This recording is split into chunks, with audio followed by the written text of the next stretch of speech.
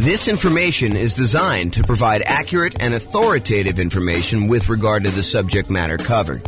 It is offered with the understanding that the presenters are not engaged in rendering legal, accounting, or other professional services. If legal advice or other expert advice is required, the services of a competent professional should be sought. Welcome to the Fayetteville Real Estate Investing and Real Estate Financial Planning Podcast. Learn all about investing in real estate in Fayetteville, North Carolina, with a combination of real estate financial planning and modeling with numbers specific to Fayetteville, plus syndicated, more generalized recordings of live and pre-recorded real estate investing classes, not all of them specific to Fayetteville. Be sure to stay tuned after the podcast for a message from our sponsors.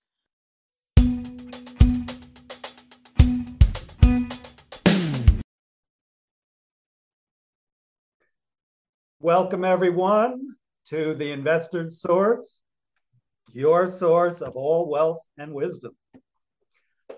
I am here today. I'm Dave Goldberg, president of Investor's Source. I am honored to have with us today a friend and someone I've known for basically back to the beginning of our company about 11 years ago, James Orr. James is one of the top real estate people in all of Northern Colorado. He's been a broker for Your Castle Real Estate for many, many years, focusing now on real estate education and real estate financial advising, which is a cool thing I haven't heard of much.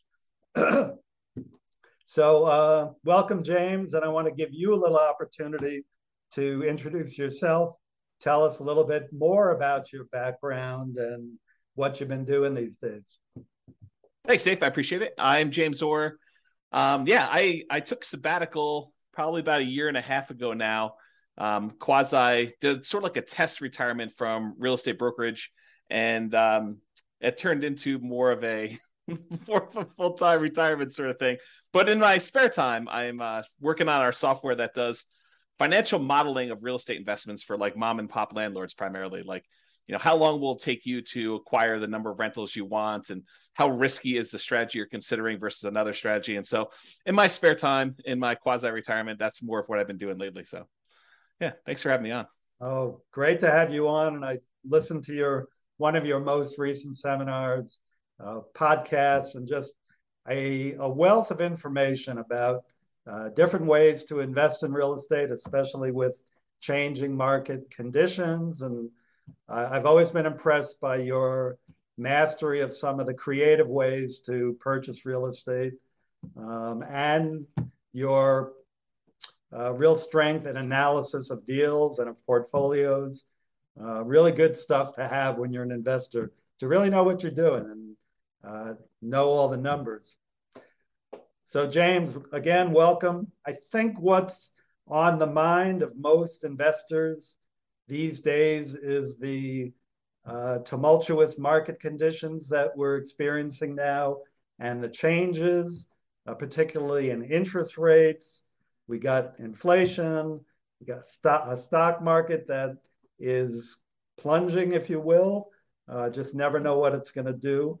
And investors are really not used to that for the past 14 years or so. We've had kind of tailwinds behind us. Conditions have been great. That's made our lending much easier, but now things have changed. So just want to see from your perspective as just someone in the know about how some of these things affect market conditions, what do you think is this going to mean for the real estate market? What's it meaning right now? And what do you see coming at us in the next year or two? Wow, where do I begin with that? How can I even start to do that? So the first thing I'll start with, I was thinking about this a little bit when you asked me to kind of be on and do the call. And so I went back and I did some research, and it turns out it was a good idea to do this research. So I went back and I looked through the 30-year mortgage interest rates going all the way back to 1970. And I wanted to find out, how crazy is it that we're seeing, at the time of this recording, probably around 7% interest rates, give or take a little bit if you're doing owner occupied or investor. And I wanted to know, is this like really extreme, or is this like a still relatively low sort of interest rate? And so I went back and I looked, and what I did is I did a percentage of the time every month that was above this 7% threshold. And Dave, I just guess how much percentage wise over the last 50 years, I think it's 52 years or so now, how many over the last 52 years, what percentage of the time were we above 7% as an interest rate? You have a guess? I've kind of listened to what you've been speaking about and doing some of my own research. I'm gonna guess 73% of the time, James. No, it's not quite that high. It's 58% of the time. Wow. Which is still, I think, a lot higher than most folks would imagine. They think, oh my gosh, we've been seeing 2%, 3%, 4%, 5% for the last, as you said, 14 years or so. I don't know if it's been quite that long. I think when I looked at my numbers, I guess it is 14 years. 2004, I think, is the last time approximately when we were at 7%. Of course, I'm doing this without charts in front of me. I should have had those up. But if you think about that, the last time we were at 7% was like 2004 or so. So these interest rates have been really, really low. It's been abnormally low. And so we've been having this, I don't know, almost like opposite of a perfect storm, a perfectly beautiful day, where property prices have been going up, rents have been going up, interest rates have been going down. So even though property prices were going up, interest rates were going down, which meant for a while, properties were still on sale, even though the prices were higher than they were before. If you kind of think about what your monthly payment would be when you're buying the property, it's actually less than if you had bought the property the year before, right, which is crazy to think about. Right. And that's not normal, right? So I think now we're getting back to a more normal type of market, which I know people don't want to hear because they're like, oh, but when I was doing all my planning, I was thinking, oh, I'm going to buy a property this year and I'll save up enough so I'll be able to buy a property a year or 2 or 3 from now, and I'll be able to get this same 3 or 4% interest rate. And so when I do my out in the hot tub math of will I be able to retire by buying these rental properties here, I've been using 4% or 5% or wherever the number has been, and that turns out to not have been a good assumption. And I think right now we're seeing a market where demand is still really strong. The number of properties for sale is down, so we're seeing like a lowering of inventory. But there's enough demand in the market where we're still having buyers. It's not like it's gone away. And I think maybe the Fed will continue to raise rates in order to get this inflation out of control, under control. But it hasn't stopped everything completely. It's definitely slowed it down. It's not like it was. But the last, at least from the pandemic, and even before then, that is not normal. Like if you're trying to look at year-over-year numbers, a year-over-year comparison of, how much inventory we had compared to a year ago a year ago from now, or what interest rates were or anything like that, you should just throw all that away, because you're looking at all-time extremes on many fronts. All-time extremes for days on market, all-time extremes for low interest rates. And so you can't compare now to then and say, oh my gosh, the world is coming to an end because days on market is increased by 30%. Well, it increased by 30% from like 25 days, which 25 days is crazy. I mean, a more normal market is like, I don't know, 3 months to 6 months for a property to sell. So 90 days to 180 days. Right. So to think that, going from 25 days, now it's increased to, I'm looking at a chart. I happen to have this one up because it's just down there. I'm looking at this. We're probably at around 60 days or so for that. So even if it's doubled, that's still lower than normal. It's lower than what a typical market would say. So what was the question again, Dave? I'm like off on these tangents here, but I want to make sure I answer your question directly. No, that's a good, that's kind of a good recap of a historical perspective that a lot of us are just not looking at. We're so used to, in these last few years, as you say, very unusual low interest rates, that when these rates have gone up, we think it's the end of the world, but it's actually approaching more normalcy. Yes. So the question was, with that, what is happening in the market right now? Is that causing, is it the end of the world? Is the market plunging?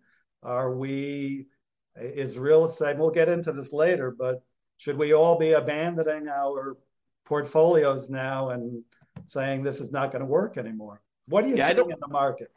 I don't think it's the end of the world. What I'm seeing in the market is inventory is down. It's so the number of new listings is down, but we're not selling as many as quickly as we were before. So the inventory is actually increasing. And by the way, I think this is localized. So I'm talking primarily about Northern Colorado, although I think it does apply to a lot of other markets as well.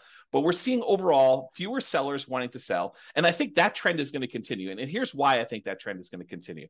If you think about all the sellers that bought properties and they locked in these ridiculously low, in retrospect, interest rates, I think the last interest rate I got was like 2.25 on a 30-year loan, which is insanely low. Now, the chance of me going out there and selling that property and losing my 2.25% interest rate is almost zero.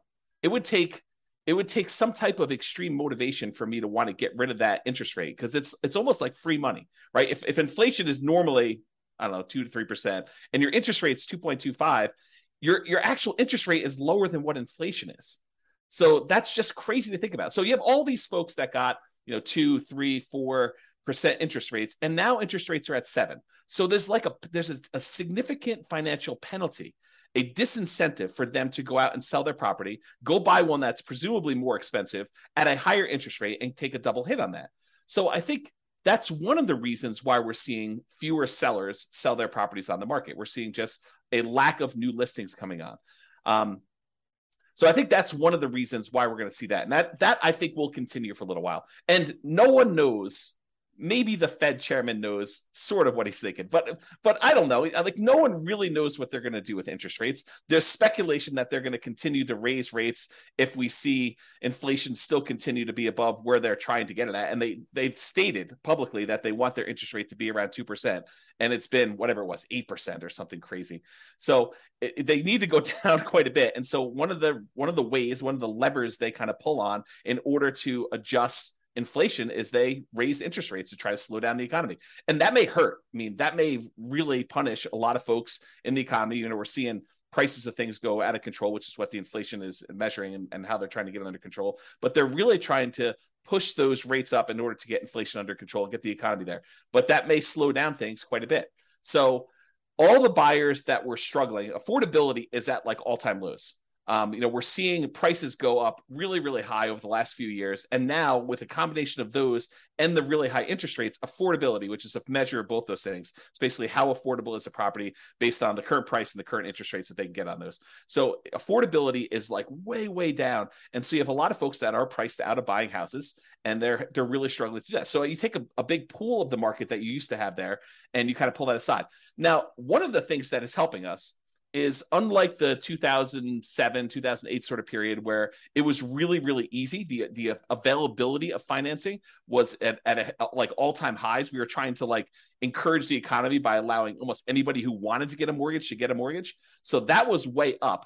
It has not gone up. So this is very different than 2007, 2008. The availability of mortgages is really, really low right now, a very safe place to be for making loans.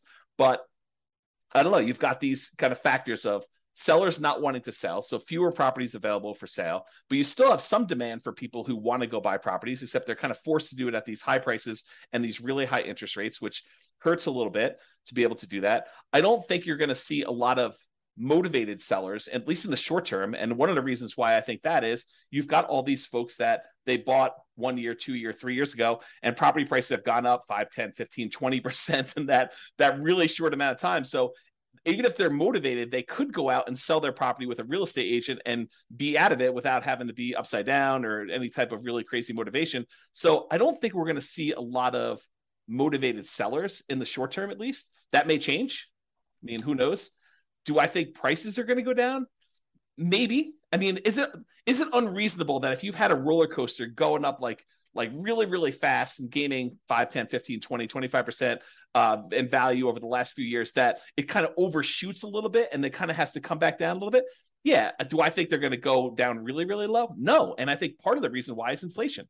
If you think about what it costs to build a house, all the materials that go into it, the plywood, the sinks, the light fixtures, the windows, all those have significantly gone up in cost. And so there's a semi-hard floor as to how low prices can go based on what it costs to rebuild that property.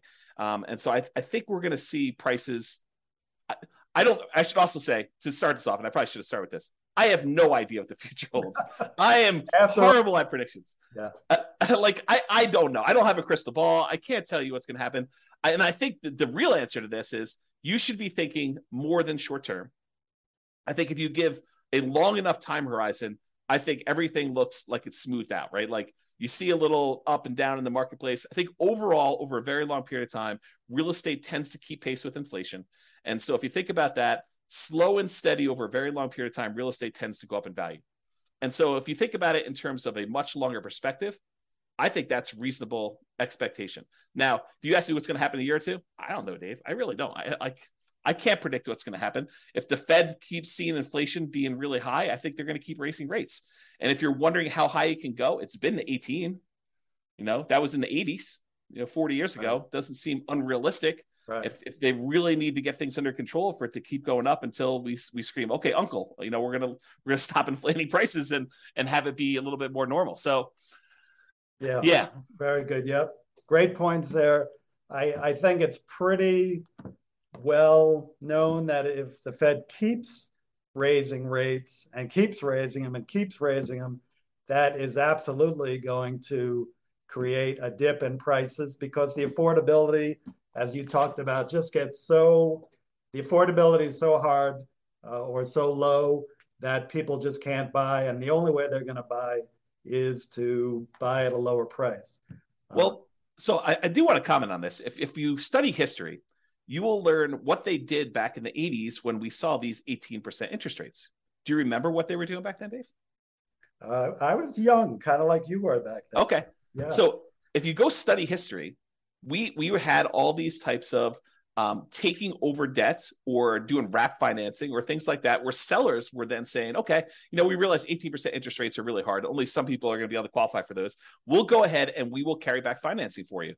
And if you've got a seller who has a 3%, 4% loan, and they have a bunch of equity, maybe they're willing to do wrap financing where they say, okay, we'll accept payments of whatever it is, $1,800 a month on this particular house, and we'll carry that for 2 or 3 or 4 or 5 years or whatever the period of time is, and I'll make payments on my underlying 3% financing rate, and we'll just keep that there until you go buy a property. And so I think there are solutions to that which may, help slow down stuff. This is like the tools that come out in your toolbox. When the market got really, really hot and we saw these multiple offers, real estate agents switched to having certain types of tools we use in these extremely hot multiple offer type markets. And those are going away. I mean, they're not completely gone. We still see occasionally multiple offers, but they're not as prevalent as they were a year ago or 2 years ago. But now maybe we're switching over to this wrap financing, loan assumption. You find an FHA loan if you're an owner occupant, you want to buy a property, move in there, live there for a year, and then convert it to a rental. Strategy like that where you kind of go do that. I mean, you can go take over existing FHA financing at the old 3.5%, 4% loans. And so I think there's enough of those out there that's an opportunity for some investors, depending on what stage of their career they're in. Yeah, I'm glad you brought that up because I know that's one of your specialties. As I mentioned, the creative financing. I think in the last number of years, the market has been so hot that sellers have had the hammer, and buyers with some of the creative ideas you're talking about, assuming mortgages, wrap financing, lease options. I don't know if you mentioned that yet, but I know you would. They just haven't been as much in demand because, again, sellers have had the hammer, and those are really more buyer tools. But now with rising interest rates and the other market forces, we're coming to more of a balanced market between buyers and sellers, where some of these tools used by buyers can come into play. So it's great to hear about those. That kind of leads to the question of, so let's make the assumption rates are going to continue to rise. Yeah. Does that mean do you think the real estate market is going to die then, or is there still opportunity for investors out there, starting with some of those tools that you mentioned, and maybe you can get a little deeper into some of those too? Yeah, I do think there's less opportunity. I don't think the real estate market is dead. Historically, before the last really hot market, whatever that's been, depending on how you measure it. But historically, real estate investors have added liquidity to the marketplace. So if you think about a seller that has had a hard time selling, it's typically the real estate investor that comes in, solves whatever problem that particular seller is facing, whether it's the property needs repairs before they can actually sell it retail and get a loan from a traditional retail buyer, or they need to sell very, very quickly, and so there's not enough time for them to do it. But like all the problems the seller has typically had, historically, what a real estate investor has done is they've come in and they've added liquidity to the marketplace and solutions to those particular problems. So we've had a period of time where almost any property that a seller wanted to sell, whether it needed work or they needed to sell quickly, they could put it on the market and have 10 offers within, 30 days, and so there's been less of a need for a real estate investor to come in when sellers had other solutions. And I think we're heading back to a period where some sellers, not all, but a increasing percentage of sellers, and it's a relatively small percentage, but an increasing small percentage of sellers are going to need those solutions again. And now the other thing that's kind of interesting is we as individual mom and pop, real estate investors are not the only people in this space anymore. There are large companies that are doing these iBuyer programs where they'll come in and they're advertising very heavily, and they'll come in and they'll buy a property and they'll immediately put it on the market and resell it or something like that. But I do think that there is room for mom and pops to come in and offer niche solutions, especially markets where these iBuyer type companies are not in. So I think, yes, in the more traditional sense, all these creative solutions and trying to buy properties at a deep discount where they need to come in and do work and they have enough room in there to hold the property for 3 or 6 months or whatever it is in order to get the property sold, and opportunities to use money like yours in order to be able to go buy and fix and flip properties. I think those solutions are still available, and all the creative ones are available as well. And then I think the like meat of the market, because I think just looking at the numbers, there are more mom and pop landlords, people that are buying properties for long-term rental, than there are people doing fix and flips. I think the numbers are skewed more toward buy and hold. And you could correct me if I'm wrong on that, but that's my gut feeling in the marketplace, is just number of transactions that happen based on one or another. So the question that becomes, are mom and pop landlords, people that are buying properties to rent out, are they have an opportunity in our upcoming market if interest rates stay where they are? And I think yes, but there's a whole bunch of caveats to that. Number one is you have to look at the investment more than just cash flow. There's a school of thought, there's a large group of people out there that believe that cash flow is everything, and that you don't buy a property unless it has cash flow. And that's the only reason you buy a rental property. And you can make almost any property cash flow if you put enough down. So like if you came in here and you put 20% down in our marketplace and you tried to buy a rental property with our current prices and our current interest rates and our current rents, most of those properties with 20% down are going to be negative cash flow. They're going to be negative cash flow even if you take into account the tax benefits of depreciation. So when you look at those two, they're going to be negative. But if you increase the amount you have down, if you go from 20% to 25% to 30%, 35%, eventually, even if you get to full 100% down, you buy the property all cash, you then get cap rate. Cap rate is the net operating income divided by the purchase price, which is the amount of cash on cash return you're getting on a property that's free and clear. And so if you think about that, the more you put down, the closer you get to cap rate. Right. So your cash on cash, you put 20% down, maybe negative, and maybe, negative 10% cash on cash. You put 25% down and maybe negative 5% cash on cash. You put 30% down and maybe 0% cash on cash. You're break even. Put more than that down. Now it's sort of like, whatever it is, 2% cash on cash. Eventually, if you put 100% down, it gets to what cap rate is. And cap rate on a property might be, 4, 5, 6, 7, 8, 9%, depending on what market and what type of property you're buying, somewhere in that ballpark. So I think you need to look at the overall return you're seeing on that investment. And that would include a speculative guess as to how much appreciation you might get. I think you need to look at that and say, my best guess is over the long term, I'll see about 3% a year on a property, just kind of guessing there. You have to look at what amount you're paying down on the loan if you got financing. So your debt pay down portion of it, that tax benefit of depreciation, and the cash flow you're seeing on the property. And if you add all four of those together, and technically you're supposed to include the return you're getting on the reserves you set aside for owning a rental property, I should punish myself, slap myself for not saying that. But really, it's those five. It's the four from real estate and then the reserve money you got there. But if you add up all those and to say, okay, I'm getting, let's say it's 0% cash on cash, maybe 3% from my depreciation amount, maybe 3% times 5 because it's leverage on the appreciation, so that's 15, and then maybe your debt pay down. I know if you put 20% down on a property, the return you get on that 20% down payments over the course of the life of the loan is about 5.51% per year. If you put 5% down, you do like a nomad property, it's 10.51%, but that's a different discussion. But if you look at all those together, you're probably looking at, around 20% overall return, even though your cash flow might be negative. Well, if you think about that, Dave, how bad is a 20% return on investment? James, that's still a good return in anybody's book. Yeah. And so I think that's the thing you need to look at. You just say, okay, look, cash flow is ugly. And I definitely need to set aside the money for that negative cash flow. If I'm going to buy a property and it's going to be negative, you have to say, okay, I need this amount for down payment. And let me go ahead and set aside a year or 2 or 3 of negative cash flow up front just to be prudent about this and kind of hold that. But then I think over time, rents tend to kind of creep up with inflation a little bit. And so eventually your negative cash flow will go down. And maybe a year, 2, 3, 4, 5 years from now, you'll have break-even cash flow or positive cash flow, and then the investment characteristics look different. But even during that time when you have negative cash flow, the overall return is probably pushing 20%. And you have to run the numbers to find out what this means.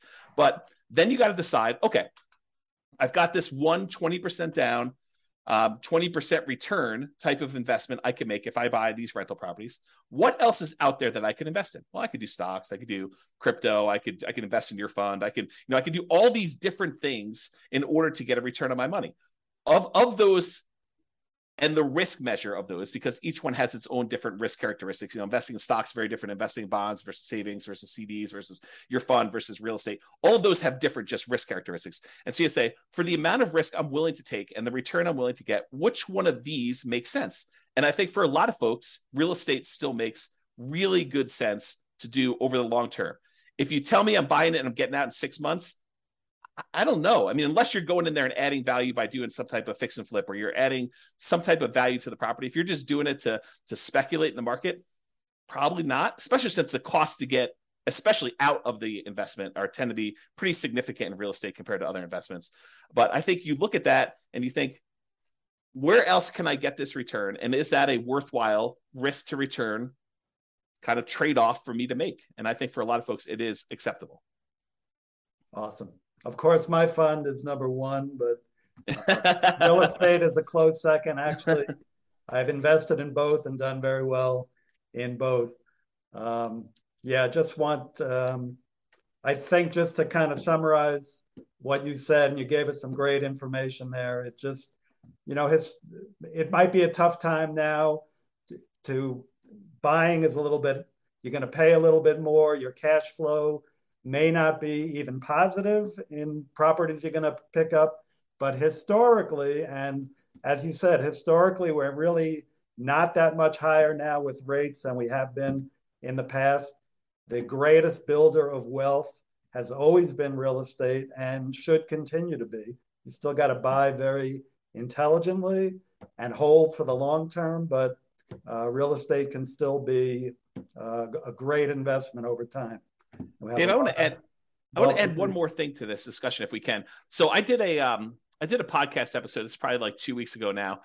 And one of the questions that came up was, with interest rates at 7% and having this negative cash flow with a reasonable 20% or so down payment, is it better for me to go ahead and save up money to buy properties free and clear, where I get rid of the kind of like the interest rate component of this, where I have negative cash flow, or it's ugly to have this negative cash flow on a property. And so I went and I did some analysis, and for just this one kind of sample case, it's a reasonable person saving 15% of their income. I figured out how long it would take them if they saved up 20% down. I did 15%, 20%, and 25% down. But for the 20% down number, I had them save up 20% down, buy a rental property, save up another 20% down, buy another rental property. And I figured out how long it would take them to be financially independent. Then I had the same exact person saving the same exact amount of money, buying the same exact property, but instead of putting 20% down, they saved up until they had to buy the property free and clear, where they didn't have any mortgage on it at all. And so the question I have for you is, how much longer did it take the person who is saving up to buy properties free and clear to be financially independent as the person who is putting 20% down and buying leverage rentals? What do you think the difference in time it took was? I'm going to guess 1 year, James. Oh, so you must have seen my presentation. I did.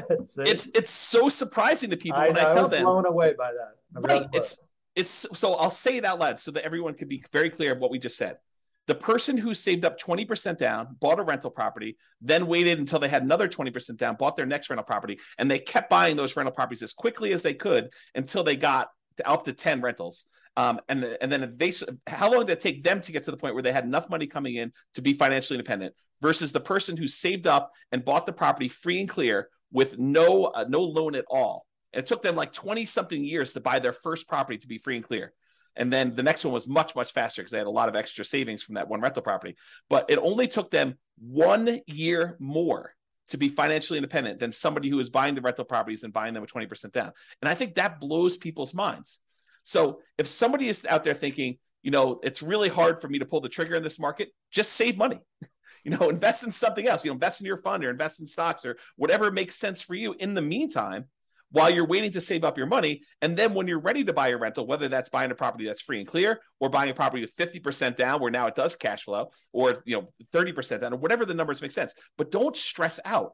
It's not that much longer for you to be financially independent if you take your time and you save up and you buy these properties free and clear. And the risk dynamics of a free and clear portfolio, very different than the risk dynamics of someone putting 5% down or 20% down or 25% down and buying rental properties. So a lot of good points there for people think highly leveraging is the way to go. And I'm not going to poo-poo that because I did that, but I've also done the strategy of buying and paying down properties and having them free and clear. And that for me and other investors I know has worked really well, getting properties paid off. Yeah. So looking to wrap up now, I think, again, what's on the mind of a lot of investors, James, is like, how is what's happening now different than what happened in 2007, 2008? How would you describe what's different? I mean, you started explaining that already, that, conditions are different now, but maybe you can wrap up with that. Do you think we're heading into another 2008 or are things different now that we're not going to see a crash and maybe more of just a leveling out of the market? Yeah, so I can't predict whether or not we're going to see a crash or a leveling out. I really don't know. And I would have thought, if you had asked me like right when the pandemic was hitting, what was going to happen in the real estate market, I would not have predicted it's going to go up whatever it is, 30% in 3 years or something like that. I would not have thought that at all. And so my prediction skills are very lacking. I will tell you, looking at the numbers, the real estate market is very different than it was in 2007, 2008. So the number one thing I can think of off the top of my head is the availability of credit to people with questionable credit scores is very different. Like, we were giving loans to almost anybody who wanted a loan at that point. And we were giving a lot of them, nothing down or, 3%, 5% down loans to people that probably shouldn't have been getting loans at all. And then on the back end of this, we were basically packaging those up, calling them A+ type of loan products and selling them, securitizing them on the market, which was another issue altogether, because then we had all those fail and it kind of compounded. Derivatives and things like that. Yeah. And so I think that's very different than we saw before. I don't remember seeing us have this massive of a run up leading into 2007, 2008. And we have here. So a lot of the folks that bought a property, even 2 or 3 years ago, they've got a huge cushion of equity. In fact, if you look at how much equity we have now in our properties as a whole, like this, the whole country, I think we're at all-time highs. I think the amount of equity we have sitting in our properties right now is at all-time highs, which was not how we were in 2007, 2008.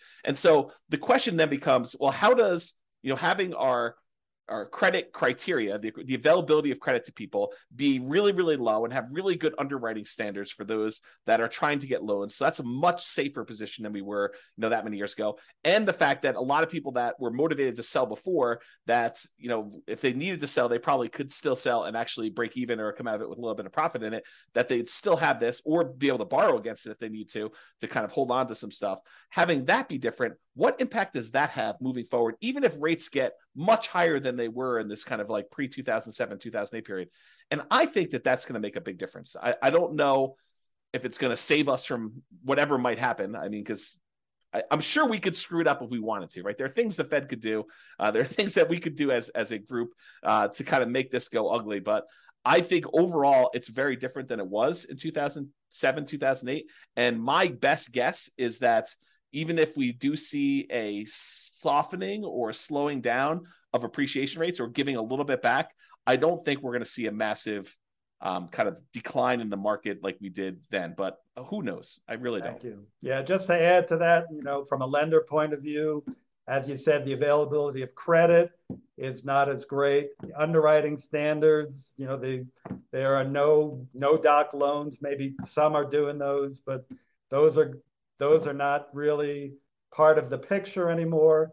You've still got a housing shortage right now that really began back in 08 when people stopped building, and they've never really caught up. And you have, like in areas like Colorado, still high desirability, which is going to keep people coming and propping up those prices.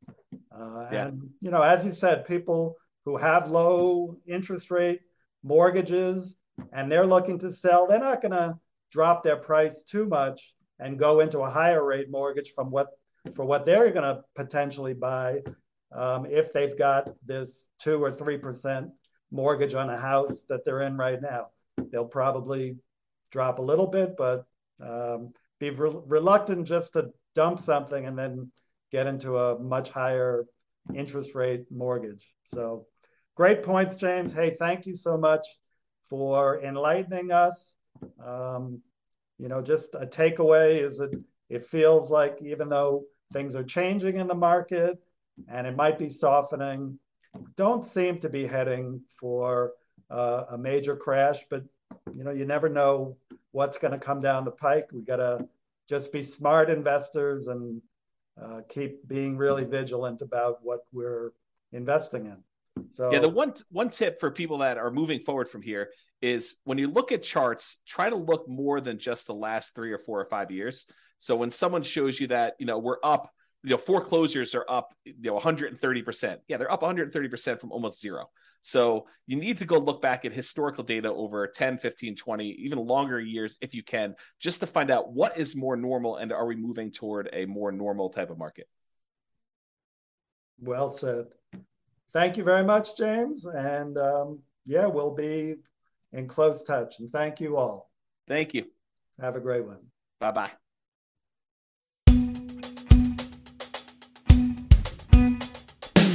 With home prices up, mortgage interest rates up, and rents up, but not quite enough to counteract the higher prices and interest rates. Cash flow on rental properties in Fayetteville is harder than ever. Book a call with the Real Estate Financial Planner to apply our proprietary 88 strategies to improve cash flow on your rentals. See the show notes for a link to schedule your call and improve your cash flow today. If you're a real estate agent, lender, or professional in Fayetteville that wants to help our real estate investor listeners, consider reaching out to learn about collaboration opportunities with this podcast. We'd love to add more value to our listeners by having you assist our investors buy, sell, and finance their real estate investments. See the show notes to schedule a call to discuss collaboration opportunities.